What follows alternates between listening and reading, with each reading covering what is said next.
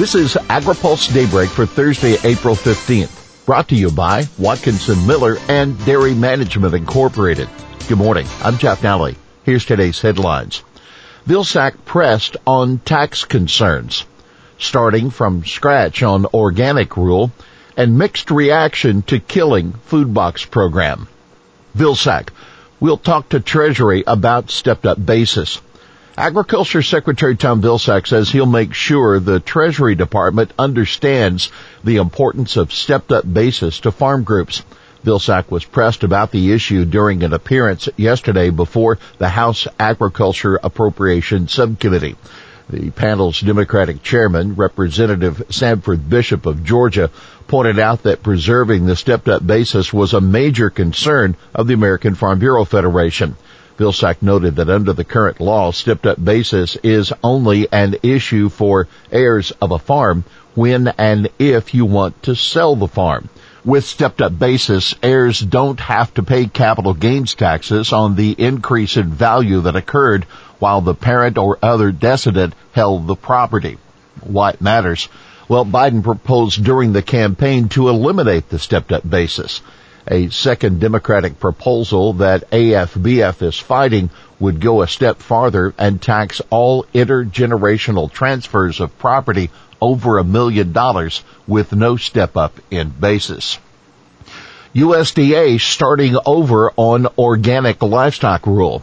U.S. Department of Agriculture will start from scratch and rewrite a rule to set new animal welfare standards for organic poultry and livestock, Vilsack said. We need to make sure we have the strongest possible legal basis for whatever it is we decide to do. But the department is moving forward with a second rule on the origin of organic livestock. We're going to provide additional opportunity for input on a couple of tweaks and changes that we've made, Vilsack said. The rule is intended to prevent dairy farms from taking cows in and out of organic production. USDA moving on equity reviews. Vilsack provided an update on USDA's plans to weed out vestiges of discrimination and systemic racism in the department's programs. USDA will be asking for nominations to a new equity commission that will be set up under procedures of the Federal Advisory Committee Act. We see this as an external, expert-led review of various programs at USDA, starting with those that are customer-facing, where we've had the most significant issues with reference to program complaints, Vilsack told the lawmakers. In the meantime, the department is proceeding with an internal review led by USDA staff, with working groups now established in every area of the department. We'll have more AgriPulse Daybreak after this. Located in Washington, D.C., Watkinson Miller has been providing legal services to the agriculture industry for more than 30 years. The attorneys at Watkinson Miller possess a unique combination of knowledge, skills, and experience working with commodity boards and their partner organizations and the U.S. Department of Agriculture.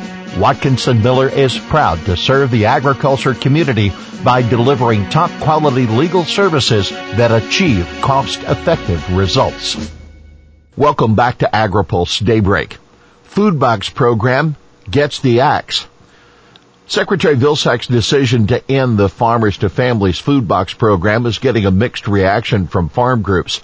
Vilsack told the House appropriators that USDA is replacing the program with expanded use of the Emergency Food Assistance Program, or TFAP, and a new dairy donation program.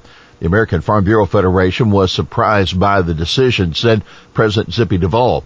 More than 150 million food boxes were produced and helped America's families suffering from the hardships caused by COVID-19. The need is still there, he said.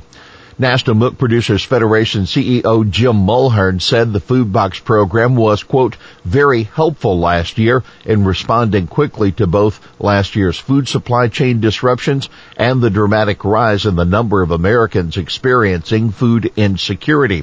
But he noted that the program, quote, also had its challenges. The United Fresh Produce Association has welcomed USDA's new plan to include fresh produce boxes in the TFAP for distribution to food banks.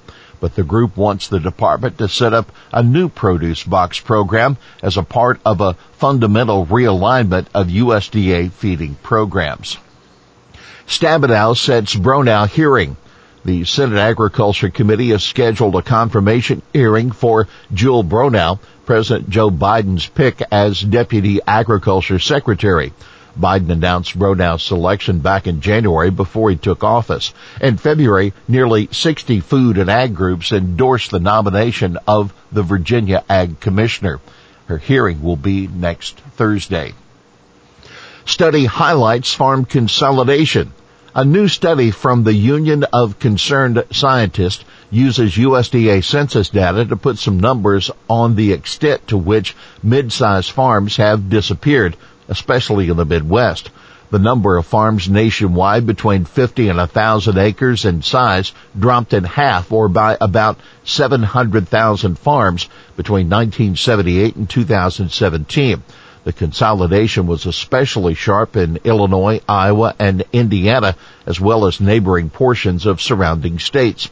Conversely, an additional 100 million acres are now part of farm operations of more than 1,000 acres in size. By the way, UCS says the analysis justifies efforts to assist minority farmers in securing more acreage.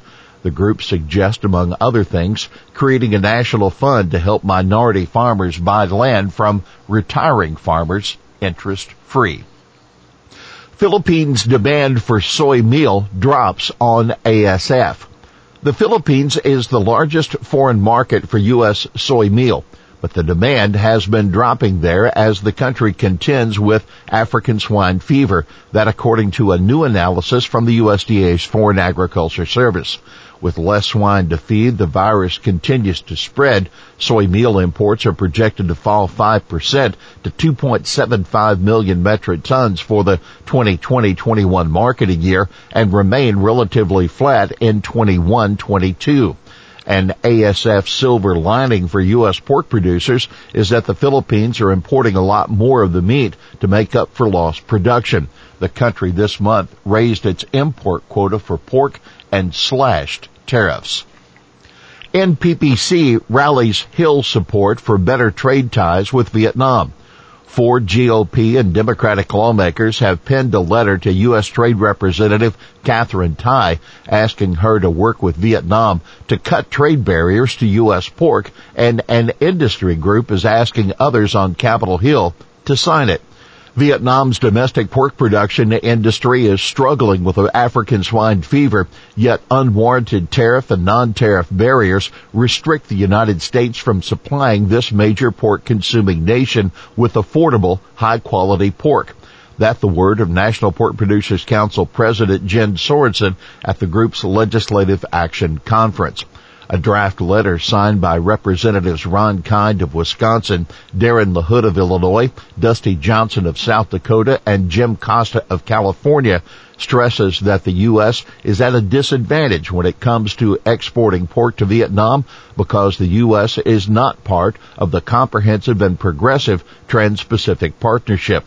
The European Union and CPTPP members are well positioned to take advantage of this tremendous opportunity given their free trade agreements with Vietnam, the lawmakers say. Here's today's He Said It. We'll make sure that they understand it in the context of the farming community. That Ag Secretary Tom Vilsack assuring lawmakers USDA will raise the stepped-up basis issue with the Treasury Department. Well, that's Daybreak for this Thursday, April 15th. Brought to you by Watkinson Miller and Dairy Management Incorporated. For the latest news out of Washington, D.C., visit agripulse.com. For AgriPulse Daybreak, I'm Jeff Nally.